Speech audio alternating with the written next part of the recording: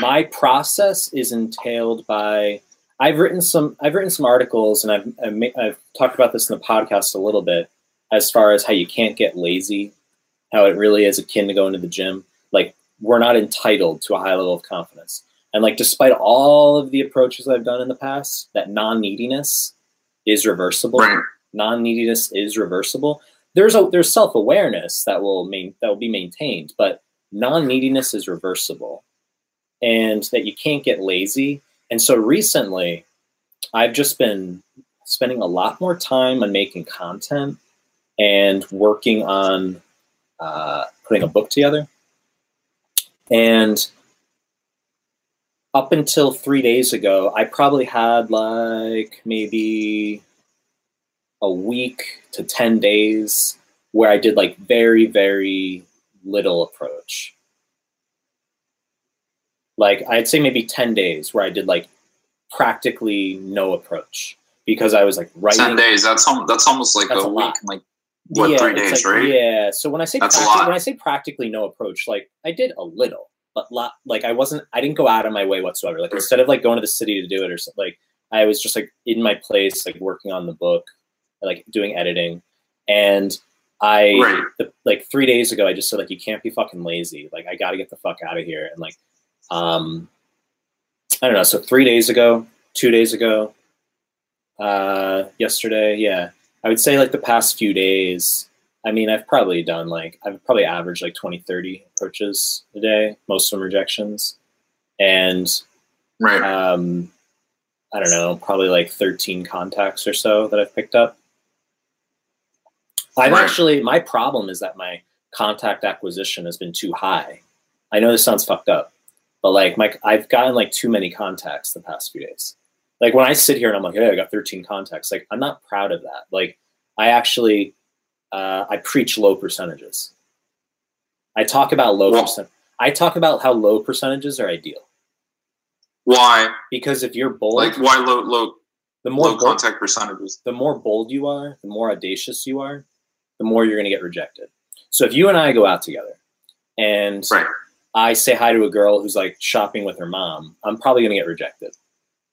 I'm not saying I'm going to do that.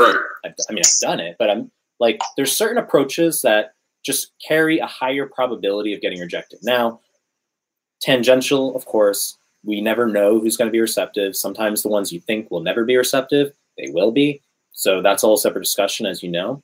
But the overall point is that when you make higher risk approaches, such as saying hi to a girl, if she's, you know, hopping onto an escalator, or she's on a subway, okay? She's walking really fast, like through a tunnel, I don't know, in an alley. If you make these approaches that could come off objectively, oh my God, so creepy, then your percentages will be lower, as opposed to a guy who, he'll make some street approaches, he'll make some cafe approaches, but in general, like, he will say, oh, that chick's like walking down that side street, I'm not going to say hi to her. Do you see what I'm getting at? So, yeah. So you're saying, you're saying to go for those approaches as well, the ones that, you know, have a higher chance of rejection. The more aggressive, because even then, you know, the more aggressive you are. The more aggressive what? The more aggressive you are, the more audacious you are, the lower your percentages. So this isn't just like some idea I'm romanticizing. This is like coming from experience, that I can actually say with conviction that one of the hallmarks of male experience is how low his percentages are. So not only the idea of embracing rejection, the philosophy of embracing rejection, not changing your behavior, owning your rejections, the non-neediness associated with that, but if you are actively being aggressive enough, you should be getting rejected more. So if I were to ever hear a guy talk about how he's doing really well lately, this isn't an accident that I'm having this conversation with you immediately after saying I got like 13 contacts, right? Because I really want to drill the point on the record that like low percentages are good. Like if I'm out with you, like if anybody ever talks about getting like good conversion rates, that's a problem. It means he's not being aggressive enough, or, you know, he's not approaching enough. And all the content on YouTube, like all the stuff you see, like, you know, any stuff, any content I've checked out online, I haven't encountered, let's just say I haven't encountered any content. Not that I'm an active absorber of content. I'm not.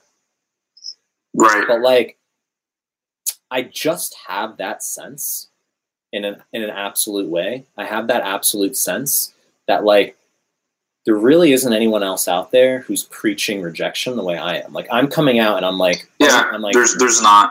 I'm like, rejection is the key. But, you know, you understand, you know, like their marketing, it would be, marketing wise, it would be terrible for these companies to do so, because then they wouldn't get the people, they wouldn't get all these people going for their boot camps. Yeah, sure. And, you know, if they see the mass amount of rejection that it requires, you know, they're not going to sign up and pay $5,000 to be taught to get rejected. Correct. But, you know, what you're doing, and that's why I posted that message, you know, on YouTube for you, man, because I just thought it was amazing that you actually show the reality of what game is. Because now people are going to see that, you know, it's this is what they have to do, and that it's normal.